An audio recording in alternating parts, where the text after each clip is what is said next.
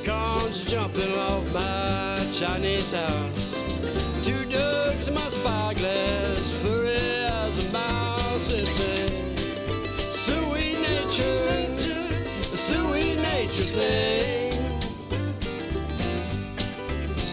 It's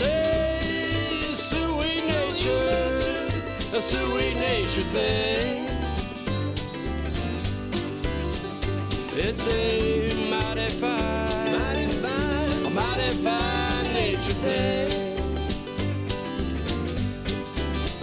It's a mighty fine nature thing. Welcome to Yarns at Yin Hu, a podcast about the fiber arts and other post-apocalyptic skills. Episode 175, Phenomenal Woman, Sunday, August 13th, 2017. I'm your host, Sarah. You can find me on social media as Sarah Pomegranate. The Yarns at Yin Hu podcast has a Facebook page, and it's available on iTunes.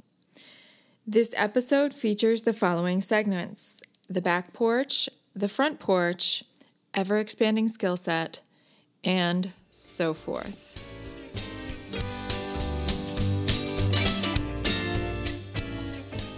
Hello, everyone, and welcome. I have been holding off a little bit on recording until having a finished project to talk about on the podcast.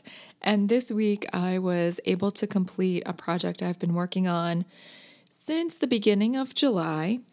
It's a Melanie Berg design called A Twist to It. It's one of her relatively new designs, and it's for a stole that can button to create a number of different shapes, including a poncho. You can also double it over. The stole begins with a lace pattern. It's a repeat of 8 stitches. And then gradually those repeats start to decrease so that the lace is intersecting with a triangle of stockinette stitch. And then the stole finishes with stockinette stitch in the border, of course, and there are buttonholes along 2 sides, and you sew buttons along the other 2 sides so that you can create a variety of different looks. One interesting thing about the lace pattern is that it's nearly as interesting on the wrong side as it is on the right side. So as you're styling it, you can turn that lace to the wrong side and still get some really interesting looks. I was intrigued with this pattern even though I wasn't planning to knit it with the yarn or the weight of yarn that was called for. But I was looking for something really special to knit with Shackleton yarn. And this has been a long and involved journey for Sarah of the Fiber Trek podcast, as she has led knitters on a Shackleton knit along where everyone comes back alive and encouraging us to take on challenges that we might not otherwise consider. Her own challenge was to design a yarn, and she has done that along with some friends in Maine. She used Flat Island fleece and 10% silk. The yarn is a fingering weight. It seems like a very light fingering weight, but it plumps up when you block it or when you steam it. And so it takes on a fingering weight quality. And this yarn is Croft spun. So it has even more inconsistencies to it than a mill spun yarn. It's got thick parts and thin parts. There are a few parts where the wool and the silk may not be as thoroughly blended as in others. So there's a character to it as you're knitting and also in the final garment. And I don't think I've encountered any other yarn that is at once rustic and elegant. Part of the elegance comes from the gray color. It's like a distinguished gray color that's just enhanced by the silk. It's truly beautiful, truly special. And I knew that I wanted to have something that I would use for a long time. So A Twist to It pattern by Melanie Berg really fit the bill. Even though it was meant for 2 yarns held together to be a DK weight, I just used the Shackleton. And I used US size 4 needles. And I wanted to make sure that it was long enough, because in order to do the things that you're supposed to be able to do, like button it into a poncho, it does need to have some length to it. So I sacrificed a little bit of the depth, and instead of, I think I cast on 8 fewer stitches so that I would have maybe a little more length. And it worked out perfectly. It's just short of my wingspan in length, and the depth is about 24 inches, maybe a little bit more. So it works perfectly. And when I finished, I washed some of the buttons that I found in a button box I received from my grandmother. It's my grandmother's button box. However, I think that many of the buttons in it were actually from my great-grandmother. And they were salvaged, you can tell, because the threads are still in many of the buttons. So you have to trim all of that off. The buttons are also incredibly dirty. So I always end up washing them before I use them. In this case, they're small mother of pearl buttons. They have a little bit of weight to them. And this stole is pretty lightweight. So I did not end up sewing on all, I think there are 34 buttons specified in the pattern. I think I only sewed on about 15 of them. I sewed some so that I could button the piece into a poncho, and I sewed a few more so that I could hook the 2 ends together and then double it over my neck to create like a really luxe scarf or cowl. It's an heirloom piece. It's such special yarn. It's a truly beautiful pattern, and it's made even more special by the addition of these buttons. And it's at once pretty and plain enough to be used often. And the yarn is just incredible. It has strength to it, but it's also quite soft. For me, it's next to skin soft. It's just fine. It has a bit of a halo, and yet it doesn't seem to shed too much. I think the staple length is long enough that, little fibers aren't really working themselves out very much. So this is going to be something that I use for a very long time. And I'm so pleased to be part of, this project of Sarah's and to work with this fiber that she created. I wanted to use every bit of this yarn, and I stretched it so that for the bind off, I had to cut some of the yarn that was around the tags for the skeins and felt like spit splice them on, so I had enough yarn to complete the bind off. And then obviously I didn't have enough yarn to be sewing buttons on with that yarn, so I had to use something else to sew the buttons. But I just wanted to make sure every bit of yarn that I could possibly scrap together would be used in this project.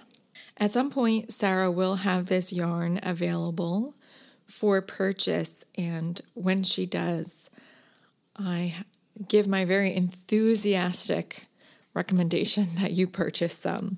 Once again, the pattern that I mentioned is A Twist to It by Melanie Berg, and the yarn is Shackleton yarn made with Flat Island fleece. Speaking of soulful stash and place-based yarn, I will be one of the very lucky people who get to preview a new yarn, a limited edition yarn from Blacker Yarns. I was contacted by Katie Green, who is, I think she's the newest member of the Blacker team, and she described the birthday yarn that's coming very soon from Blacker and asked if I would like to be part of a team to review it, tell listeners about it, and she said she's even sending some things for a giveaway. So that is winging its way over the Atlantic, and as soon as I have it and I have all of the directions and parameters for how and when, I will be swatching with that and taking some photographs and really telling you all about it so that you are prepared with information about the knitability and the colors, the textures of this yarn should you wish to make a purchase. Stay tuned for that.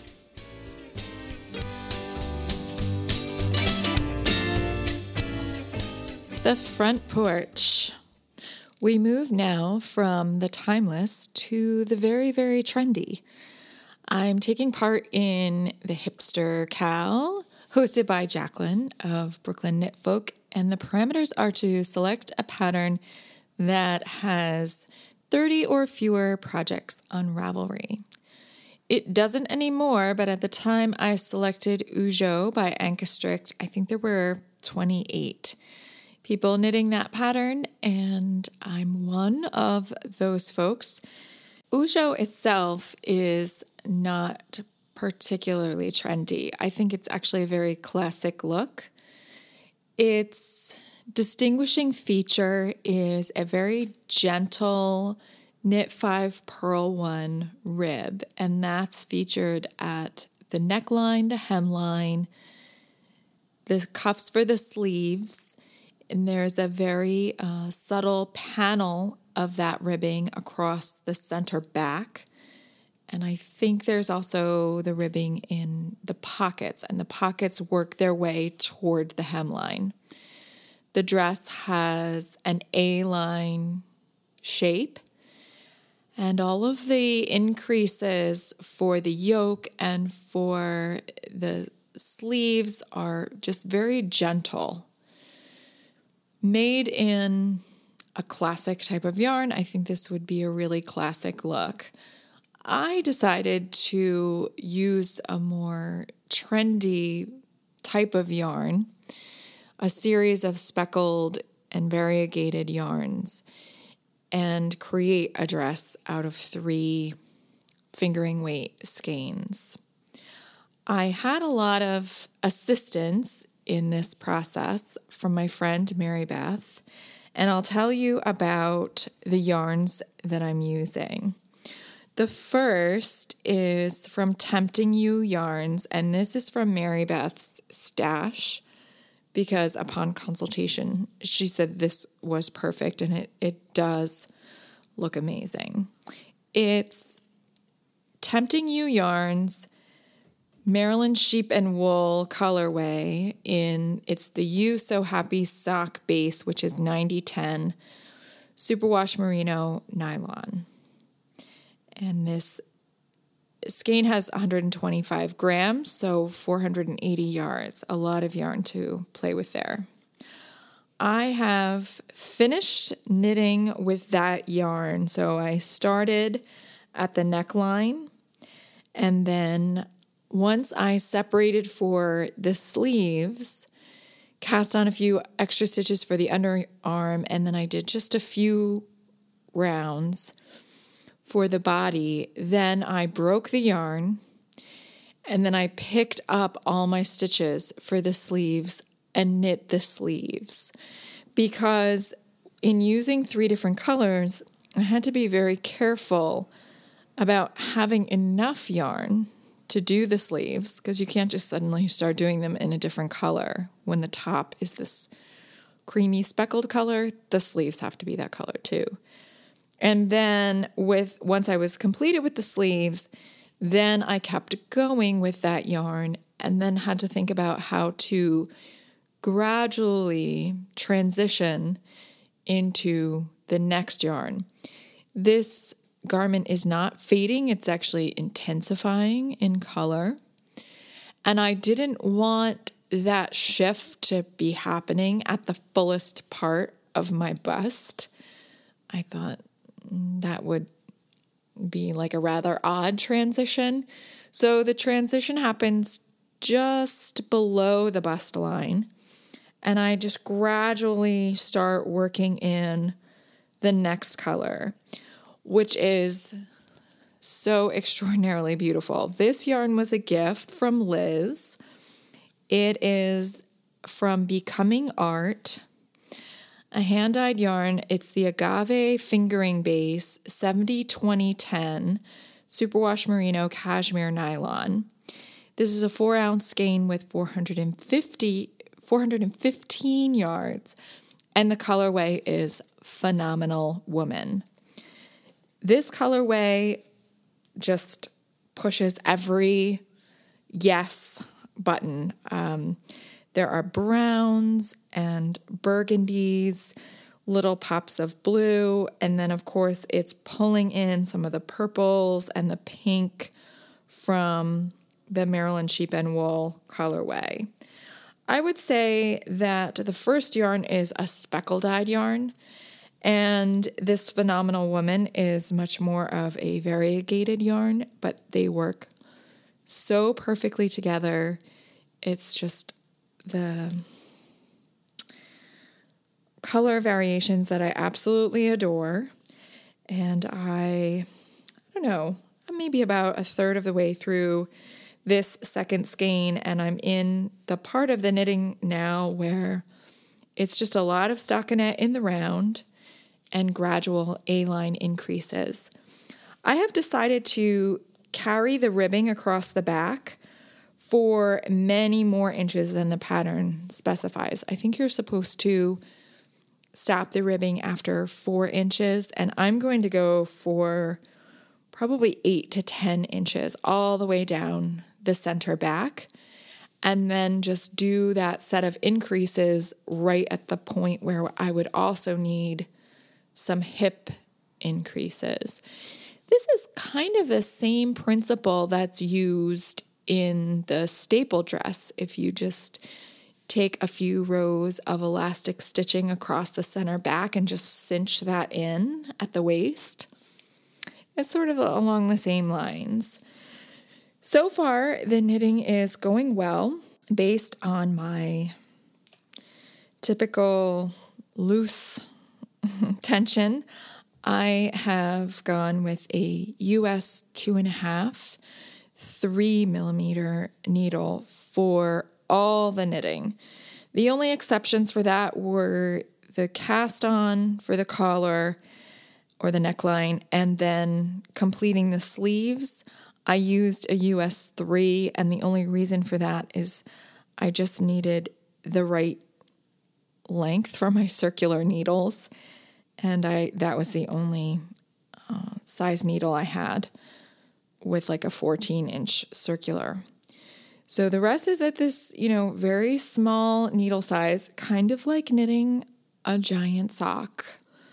But it's very relaxing. I love looking at the colors, and I will repeat the same type of transition, yet in reverse, or sort of like a mirrored effect, for my final yarn color.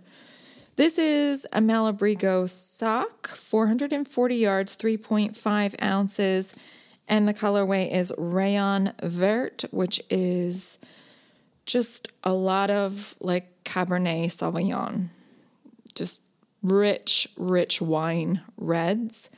And that is also, I don't even think that's a variegated. I think that's like a tonal yarn.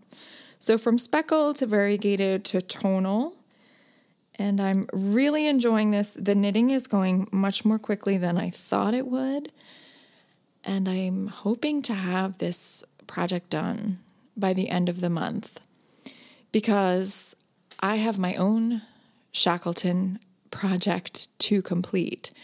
And that is a dress that's knit entirely in Shetland yarn. And the color work yoke is yarn that has been processed and hand spun, spindle spun, and hand dyed by me. And I need to start that project on September 1 in order to have it complete for Rhinebeck, which is where I purchased the fleece with my Fleecewise buddies 1 year ago. So if I can have this finished, that will be great because then my needles will be clear and I can start my Shackleton knitting. Once again, that project is Ujo by Ankestrick. It's knit in a variety of superwash merino nylon blend yarns on US 2.5 or 3 millimeter needles.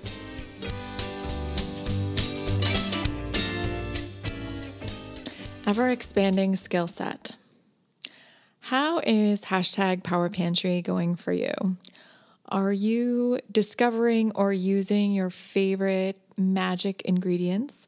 There's been a lot of activity on the threads talking about some favorite magic, reach for it and turn on the magic type ingredients that listeners are using from their pantries. And many of them fall into the herbs and spices kind of condiments category.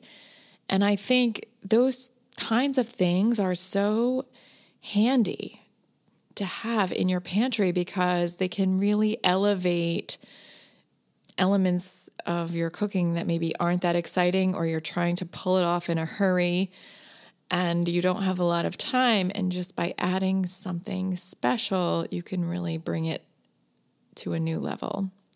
So some suggestions contributed by listeners. Maggie's Corner mentioned nutritional yeast, and this was seconded by a whole variety of people. I know my sister Jessica uses nutritional yeast, but I have never used it. I've probably had it in her cooking, but it's not something I have in my pantry. I think I should reconsider that. And the Jasper Patch said that she had encountered nutritional yeast as a popcorn topping with rosemary and maybe Parmesan. Sounds interesting. And then she recommended cashews soaked overnight and then blended into a cream. This is an excellent non-dairy alternative, which still gives you that rich mouthfeel of cream-based or dairy-based products. Soak your cashews overnight and then blend them up in a food processor. Sen 1 recommended balsamic vinegar. I think having some different balsamic vinegars and flavored vinegars on hand is such a great idea. And I also love having a balsamic reduction, either one I've made myself or you can buy some already packaged. Drizzle that over anything and it just elevates whatever's on the plate, I'm telling you. Kunstknit recommended fresh ginger, which, it's always like, what's in this? It brightens. It kind of has that lemon and salt effect of brightening up whatever else is in the flavor profile. Craft Buzz recommended horseradish, smoked paprika, pickled red onion, and cinnamon. Some suggestions of my own. I've been making a pesto this summer with fresh basil from the farmer's market, and there's been some really nice looking basil at the farmer's market. I just bring it home in giant bunches, give it a wash. We've had so much rain. It's really gritty, dirty. So it needs a wash. And then I just blend it up with lemon juice, a little bit of garlic, salt, olive oil, and then I used up all my pinoli nuts, but I bought some walnuts. So this week's version will have walnuts. It's great to make and use fresh, but what I'm doing is making it and putting it into ice cube trays to freeze and then filling bags with ice cubes of pesto. I use special ice cube trays for this purpose, and I don't use them to make ice because they really collect the flavors and especially the garlic. So you don't want to make ice cubes in those trays. But they are just so great to have on hand, and especially in the dead of winter when you're just craving something fresh and bright, to pull out a few of those pesto cubes is a really great thing. I also like red chili paste and miso paste. Balsamic reduction I mentioned. Smoked sea salt. I have some black sea salt, and I put it on the top of my deviled eggs. In fact, I think I'm going to be making some of those this week. I make deviled eggs. I like to put a lot of dill in the yolk cream for the deviled eggs. But then on top, I just sprinkle a few grains of black sea salt just before serving. It looks like caviar, but it has a smokiness and the crunch of salt. And it always makes my guests say, "Oh, what is this?" Because they think it's one thing and it ends up being another. It's quite clever. I have also been using a lot of za'atar, and I think I have the correct pronunciation on that. The spelling is Z-A '*ATAR. It's a Middle Eastern spice blend. It can vary in its composition, but it typically includes thyme, salt, sumac, and toasted sesame seeds. I was interested in making my own because I didn't see it in all of the spice offerings at my local health food store. And so I kept asking them if they would special order sumac for me, and they said they would, but it has never arrived. When I was in New York, Melissa recommended Kalustyan's for spices and specialty ingredients, and I stopped in there on my way back to the bus, and what a revelation, that place. I could spend hours in there, but I did manage to pick up one of the, I think they had like 6 or 7 varieties of this spice blend, as well as way too much nougat. That was not on my shopping list. But I've been using this za'atar on the tops of roasted or grilled vegetables. And I first got the idea to go searching for this spice blend because Andrea Bamus of Dishing Up the Dirt, which I mention all the time on this podcast, features it in quite a few of her recipes. And so that's what first got me looking for it. And now that I have some on hand, I've been experimenting with some of her recipes featuring this spice blend. It has kind of a lemony, peppery, bright flavor to it. And I don't have all of the ingredients for my particular blend on hand to tell you about now, but I feel like there might be some paprika or maybe some turmeric in the blend that I purchased. There's a variety of different compositions, and if you look online, you can see some recipes or mail order some. I think Kalustyan's also does a mail order service. But we've been having fun with magic ingredients, and I look forward to more posts and photographs from listeners as we continue to experiment all month long. I was reading posts from a previous episode, and Hockey Rachel mentioned her inclination to try making meringue. Last month we had talked about grilling and using the residual heat from the grill after you finish cooking with it. There's heat left over, and that's a valuable resource. So I had mentioned using that heat to grill peaches. I'll also throw a few more ears of corn on there and just let them cook while we finish eating, and then cut off the corn from the cob and freeze that.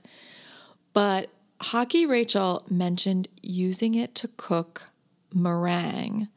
Like if you had your meringue all ready, and then when you finished grilling your meal, you just put whatever it was, if it was the topping for a pie or some other dessert, and you just put that on the grill and then close the lid and let the heat do its work.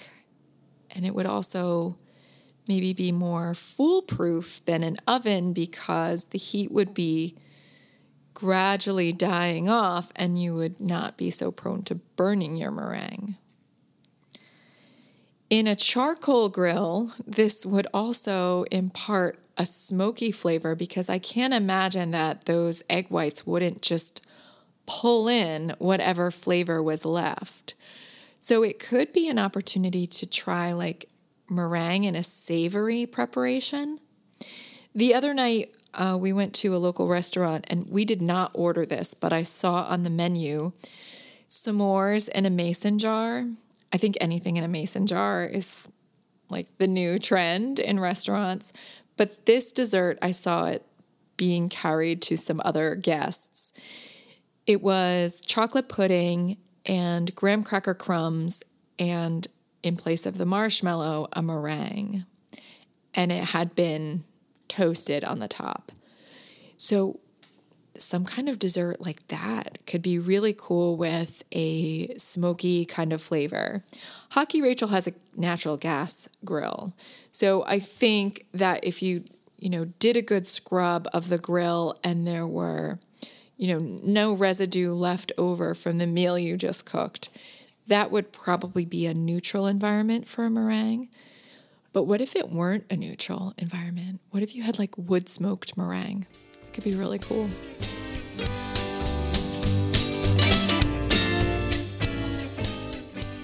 And so forth. This week, I plan to get back to a little bit of sewing. We had a rainy weekend, so I got to spend some time working on sewing projects. I like to warm up to more intense sewing by doing some small things, small tasks first.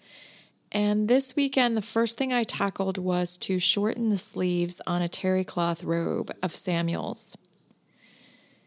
He has been mentioning that the sleeves on this robe are way too long for a while. And sometimes I just get like a mental block about being able to do something that I've never done before. When I actually approached this task, it hardly took me any time at all. I measured the length of his arm. I added 1.5 inches. I cut off the excess terry cloth sleeve, and then I used those cut off cuffs to practice all of the stitching I was going to do. Because I guess my biggest mental block was about the thickness of this fabric and how it would be to sew that. So my walking foot for my machine came in handy, and then I also used my over edge foot so that I could just bind the edge of this terry cloth fabric so it wouldn't fray. And then I didn't need to have a triple thickness in order to create the cuff. I just had a nice clean edge, and so I just sewed through 2 thicknesses in order to create a hem for the cuff. In about 25 minutes, this was all complete, and then I felt good doing a small task, and then it makes me brave, I guess, courageous for other things.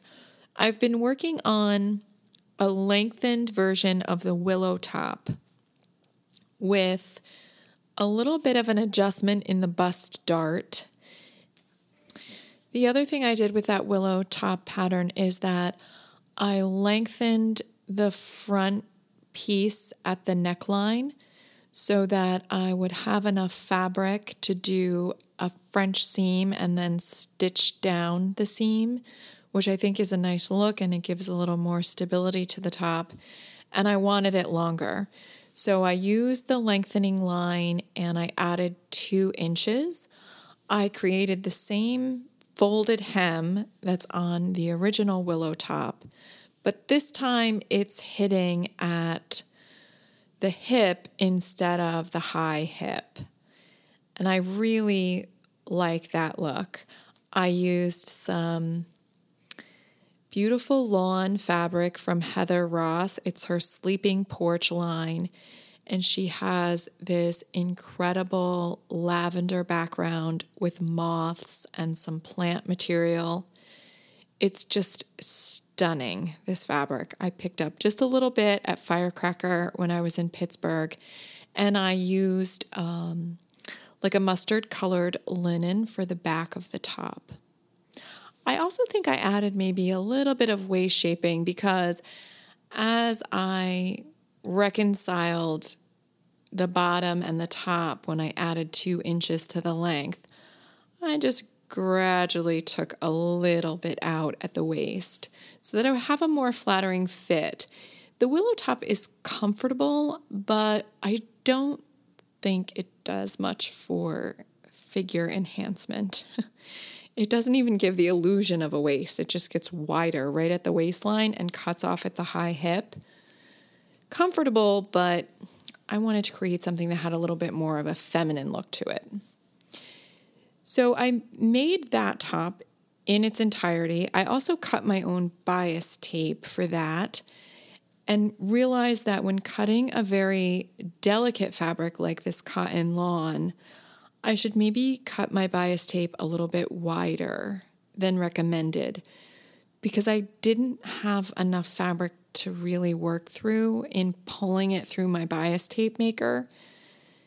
And it was kind of frustrating, and I had cut a lot of bias tape. So I'm going to try to use it as a single fold bias tape by just creating one fold and sewing the flat edge to the garment. It makes a much more delicate bias tape, but I think I can work with it. In the future, though, I would definitely cut a wider bias tape if it's a thinner, lighter fabric. I cut out another willow top front and back, and I would like to once again embroider the front of this top. It's just quilting cotton with a botanical type print on a very plain, creamy background. But I picked up some beautiful colored embroidery threads, 4 colors, and I would like to just play around embroidering over that botanical print to create another top with a bit of visual interest with the color. I also think that's a nice take-along project. I plan this week to work on my mashup staple dress. I'm not sure if I will do anything about the neckline, but I am definitely including the pocket style from the Anne Carolyn smock. And I'm making this in a double gauze, and the pockets are that beautiful Heather Ross lawn with the moths on it. So that will be a really nice lightweight garment. This is the third of my 5-year plan for a mostly handmade wardrobe. And I have made mostly loose fitting things. I think it's time for me to move into more fitted garments and maybe something with a bit more structure. Some pieces that I love in my current wardrobe include blazers.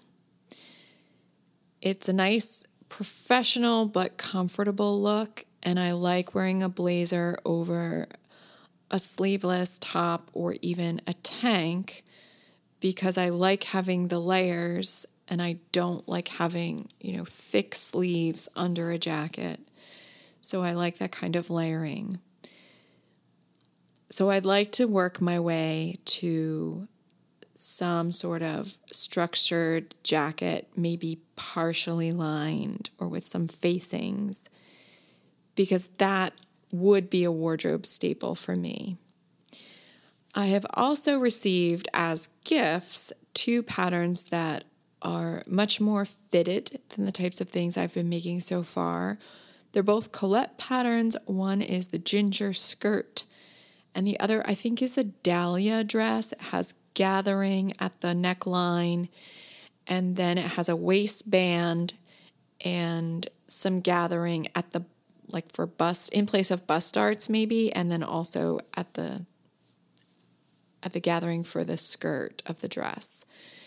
These have zippers, they create fit, and I think it's time for me to tackle some of those elements.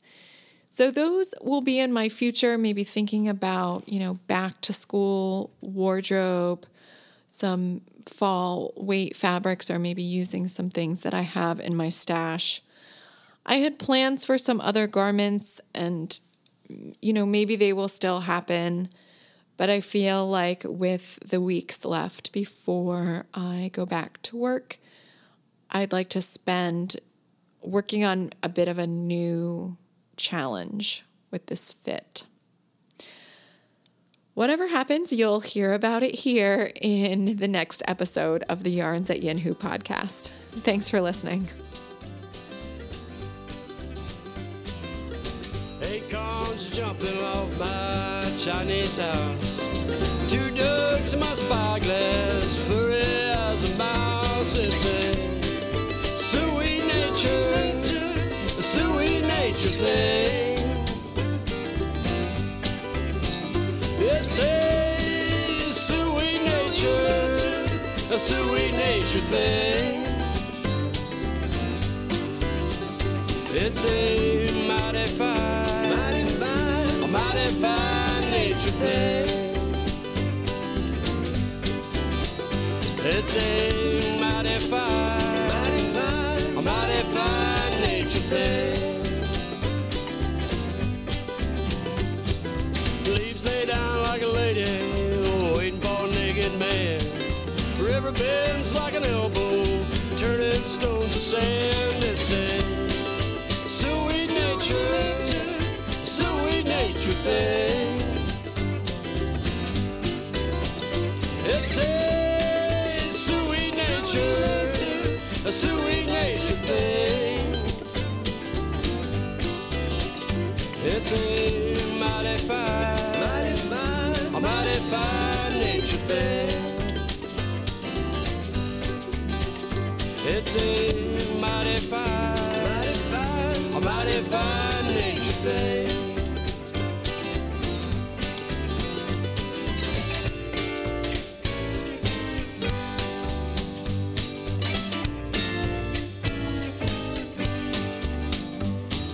Sycamore trees are blazing like a rainbow fire, just like Leonard Cohen sings as a bird out on the wire. It's a sweet nature thing. It's a sweet nature thing. It's a mighty fine nature thing. It's a mighty fine nature thing.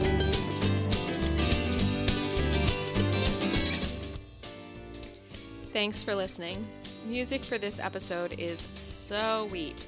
Music and lyrics by Samuel St. Thomas, performed by Bovine Social Club. Eat well and stay strong as you hone your post-apocalyptic skill set this week. It's a sweet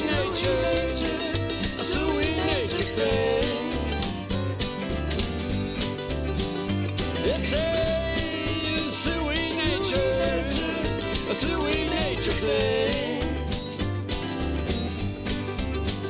It's a mighty fine nature thing. It's a mighty fine nature thing.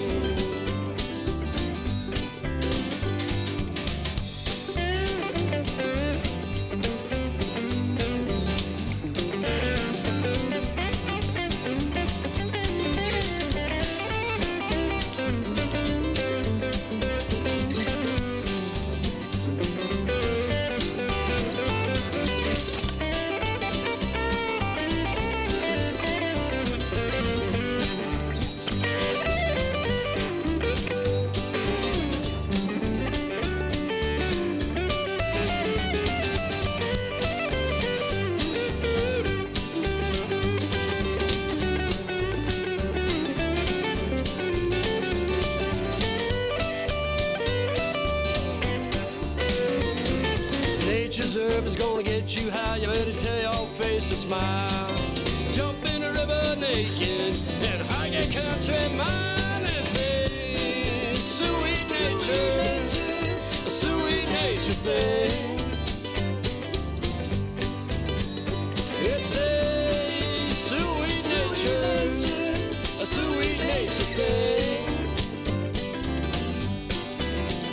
It's a mighty fine nature thing.